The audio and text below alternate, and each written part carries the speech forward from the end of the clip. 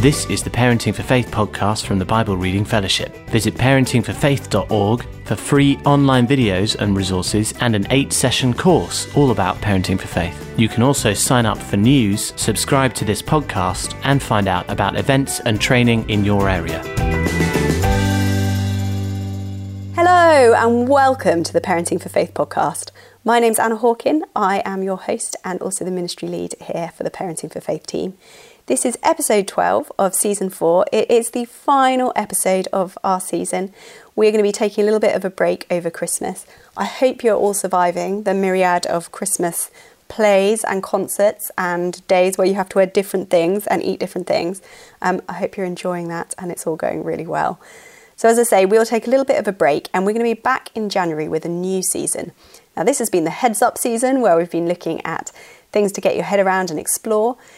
Next year we're going to be looking at what if. So looking at questions that we get sent in from you guys and keep them coming. We always welcome your questions on our website, by email, on social media. Feel free to private message us, direct message us. But taking your questions where there's so many of you who are really keen for your children and your teenagers to meet and know God, but you've got a what if or a but we couldn't call it the but season, far too rude. But a what if, so, I really want my child to connect with God, but they have suffered trauma, or I'd really like them to connect with God, but I'm a single parent.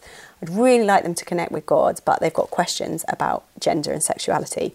All sorts of things. So let us know the topics that you'd like. We've got loads of great guests already signed up, and some of those interviews already recorded. So we'll be back in January. The best way to make sure that you don't miss that is to subscribe to the podcast. So go into whatever app that you use and click subscribe, or go onto our website and you can sign up to get email notifications when a new episode comes.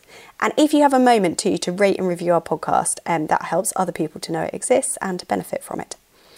But for today, we're going to hear some more of your questions and answers from Rachel Turner.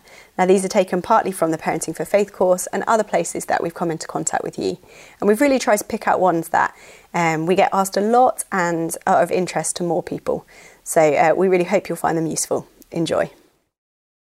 How can we talk to children about the choices of people close to them in their lives and very significant in their lives, perhaps grandparents, aunts, uncles, or even a co-parent who are not walking with God and maybe making choices that would be considered sinful? That was a well-phrased question. I think for me, sometimes what we can do is, you have multiple ways. Every family is different. Sometimes what I would suggest is you have the conversation about people who don't walk with God, make different choices because they have different understandings of the world. And you might want to have that conversation about not the grandparent, aunt, uncle, co-parent, because then it becomes very tied emotionally. So watch a television program where people making choices and you're like, why did they choose to do that? And isn't that interesting? Or when you're driving in the car, talk, a question about how you have a friend who did this thing. And it just always makes you think that, how you make choices and how other people make choices are different, because the way you see the world is trying to see it with God's eyes. And so when I look at the world, I see, how can I help people feel loved and feel safe? And I want to be more like Jesus. But people who don't know God don't necessarily have that view yet, because they haven't met God yet in that way. And so they make different choices. And that can be hard for us sometimes, because we live in a world where we make choices differently from those people. And so this is how I deal with my friend. And so you can begin to talk about it in the abstract, because what you're trying to do is to create a framework of understanding of how other people who don't know God operate or see the world or make choices, and how I do, and what goes into that. So that when they then apply that framework to other people, then you're not saying, my co-parent made this decision because that. You're saying lots of people in the world make choices out of different motivations. And how I make it is because of this. And this is what God did for me and how I see the world, and other people don't. So then when they say, well, why does the co-parent do this? You say, well, they have different reasons than we have, or than I have, because this is how I see the world, and they see the world differently. And you might want to ask them about that. And so you're then applying a framework that you've already talked about. You can engage them in more conversation. You can look at scripture when it's not about someone they love. You then end up able to make a framework that's better, that they can then apply to people they love, rather than trying to create a framework around that person. Does that make sense? I find it's really helpful for that for kids.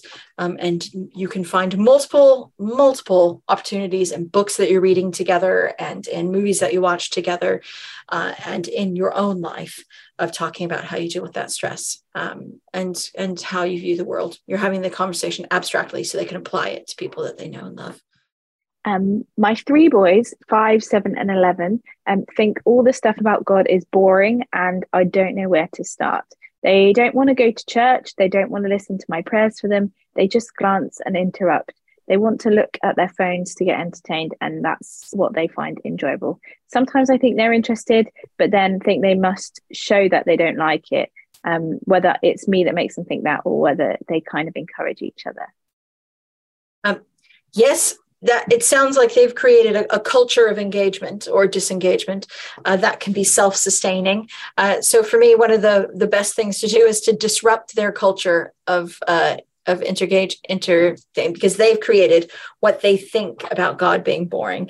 And so some of it is, you could just hit it on the head straight away. I always find awkward conversations with kids hilarious.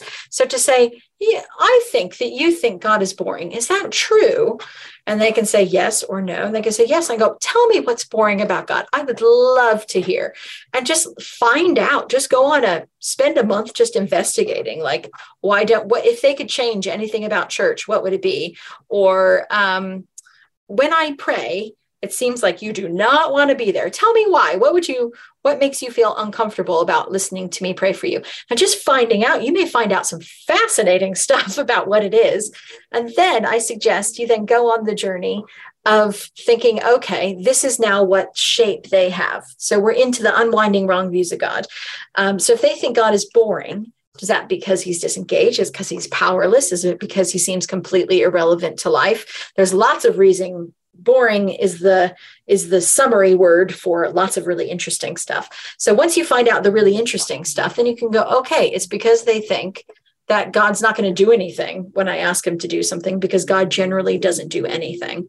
Well, now I know what to create windows about. Now I know what to frame. Now I know when to invite people over to my house for dinner and have them tell stories of when God rescued them from a car crash. Then you know what to work on in terms of unwinding. But if you don't know, then it's really, really hard. And so I would suggest you go on an investigation, understanding journey, and then begin to think, okay, well, how can I build a different understanding of God? Because otherwise we're trying to get them to engage with behavior that they're struggling against because they have a different view of God than you. And so we can begin to disciple that. So that's where I would start. Sometimes my daughter asks questions and I'm stumped. Half the time, I don't even remember exactly what she's asked. She catches me off guard very often, and I say I'll have to think about it. She's also questioning and at least superficially rejecting faith at the moment. How do you suggest I handle this? I know it would be good to come back to them, but I forget them. Yes, I think it's, first of all, let's just celebrate. I love that your kid is asking questions and seeking out. To me, that's a massive, like, woohoo, your kid is interested and trying to poke holes in things. She's thinking about it. So that's really good.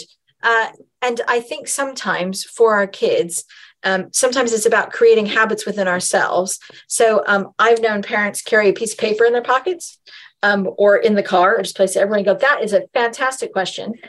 This is what I know. So you can do the 4-step process of saying this is, did you cover that, Emma? The answering questions, great. So you could try that, but if you're like, I don't even know where to start, then you go, interesting. Let me write that down because I want to make sure I come back to it. Write it down and it goes on your fridge. So put it on your fridge. And then what we're modeling then is what to do. So to go, I'm thinking about that. What I'm going to do next is I'm going to research podcasts. I'm going to listen to this podcast. Do you want to listen to that podcast? And then we can talk about it. Ice Cream Thursday. Let's talk about it.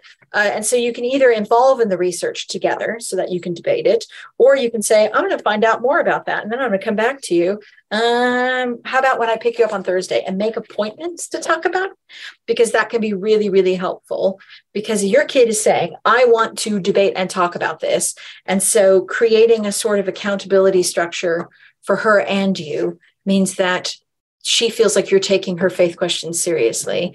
And even if she's like, I don't think it's real because of these things, you can go, that made me question, because I think that's an excellent question. So then I did all this research, and this is where you don't have to believe this. You don't have to agree with me, but this is how I came to my conclusion, because you did make me wobble. But then I thought, is that true? I don't think so, because I've met with God about this. He's talked to me. I've seen it happen in my life. The Bible says this, and I've heard stories about it. So for me, it absolutely is true, because I thought about it, but I really appreciate you thinking me about it. And so you are keeping on the conversation, you're keeping it going, and you're coming back to it. It won't be perfect, but the more you can sort of keep it there, it's okay for it to throw you, because it's throwing her.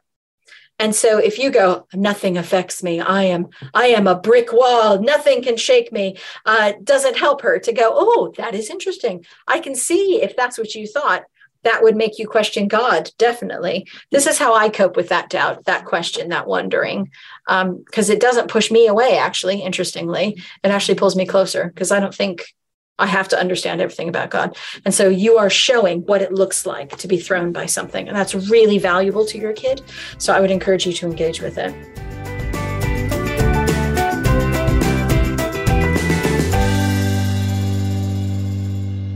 And finally, a question to ask your kid to start an interesting conversation.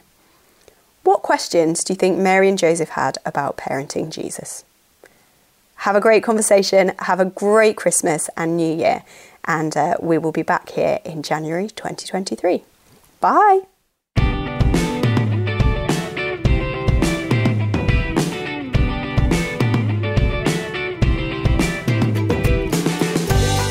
Thank you for downloading the Parenting for Faith podcast.